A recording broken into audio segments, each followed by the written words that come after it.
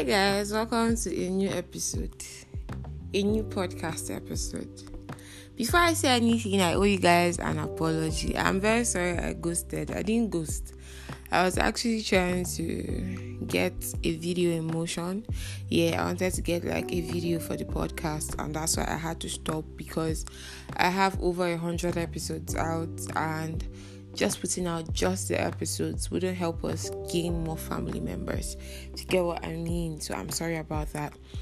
That being said, welcome to a fresh, new, juicy, exciting episode on a Black Girls podcast. If you're not subscribed yet, I think you should do that. I think you should I think you should share, give us a 5-star rating, because I know that you're not here by mistake. That being said, what's good? What's popping? What's up with you guys? Hope you guys are okay. Hope you guys are thriving in these very austere times. In times where it feels like things are not going to work out, but somehow we find the courage to be strong and just show up regardless. I hope that you guys are having a very beautiful time, just growing and embracing the fact that life is not always going to be what it is known to be, but we have the opportunity to always make it better. So whatever you think you are right now, there's an opportunity for you to be more. It's an opportunity for you to do better, and that is the beauty of life. That being said, I'll get right into this episode. So I don't know if it's just me, but I have this thing where I don't know how to maintain relationships with people. So I can't be on good terms with a lot of people. It's overwhelming for me because I now have to share who I am with all of you. So a toxic thing I do is once I see that the relationship just hits a stumbling block or whatever, I just end up ending the relationship because I feel like it's way more easier to end things than to try to keep up and just get overwhelmed. And over time, what that has shown me is it's not really a good thing to just have a lot of relationships that ended because I said something I wasn't supposed to say, or I didn't apologize when I was supposed to apologize because I didn't want to be overwhelmed with my own past. So I'm creating this episode today to know if there are people like me. If there are people like me, let me know.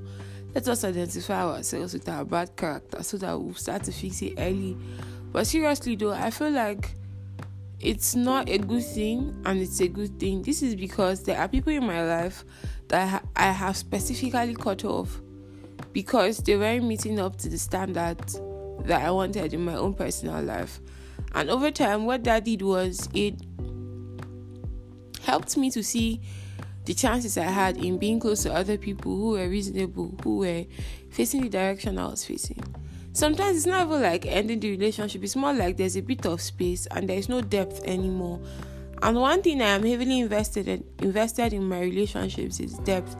If I genuinely care about being your friend or being your partner, there has to be depth. We cannot be having conversations of what is your favorite color all the time. Where would you like to go on vacation? Those are conversations that are cool, but I need to know the things that keep you up at night. I need to know a form of trauma you have battled with. That is how I take relationships. So you see why I say it is difficult for me to now be on good terms with everybody. I remember recently someone said a statement to me that made me block him. He genuinely said, he woke me up from sleep. I was sleeping in the morning and he woke me up. And I was like, he woke me. And then he said I should stop making it sound like he's disturbing me. And even if he woke me up, I never reach person we're supposed to complain say then wake. It was like, what the hell? Why would you even say that to me in the first place? I got pissed and I blocked the nigga. I later unblocked him, but I've not said a word to him since. When you try to be a better person sometimes, it's like human beings are timing you. The moment you say, I don't want to shout on the road again, you can just be standing by that saying where somebody will come and slap you, or a car will pour you rainwater and the car will not stop you. You para. Do you understand?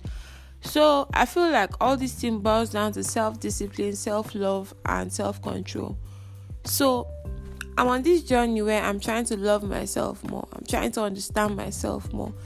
I'm trying to give grace to myself. I'm a kind of person that if I'm on your side, no matter how fucked up the thing you did is, I will give you grace. But why is it so difficult to give that amount of grace to myself? So let's say I'm supposed to put out, I had this plan. I'm on YouTube, by the way, guys. I'm on YouTube. just so you know. And it's Black Girl Dudu. For you that will be gracious enough to go and search, I love you too. I wanted to do this thing where I'll post a video every day for 30 days. I wanted to see what was going to happen, and the first 3-4 videos were nice, but I had a bit of copyright drama and drama with other people, so there were some videos I had to take down. I didn't even know that YouTube had this crazy feature that blew my mind, where if you have something that's copyrighted on YouTube, instead of just taking down the whole video, YouTube has this feature that helps you clip out the parts that has copyright. So let's say, for instance, now I do a vlog, and in this vlog, let's say I play a Beyonce song. Let's say I play Beyonce's If I Were a Boy, but if I were a boy.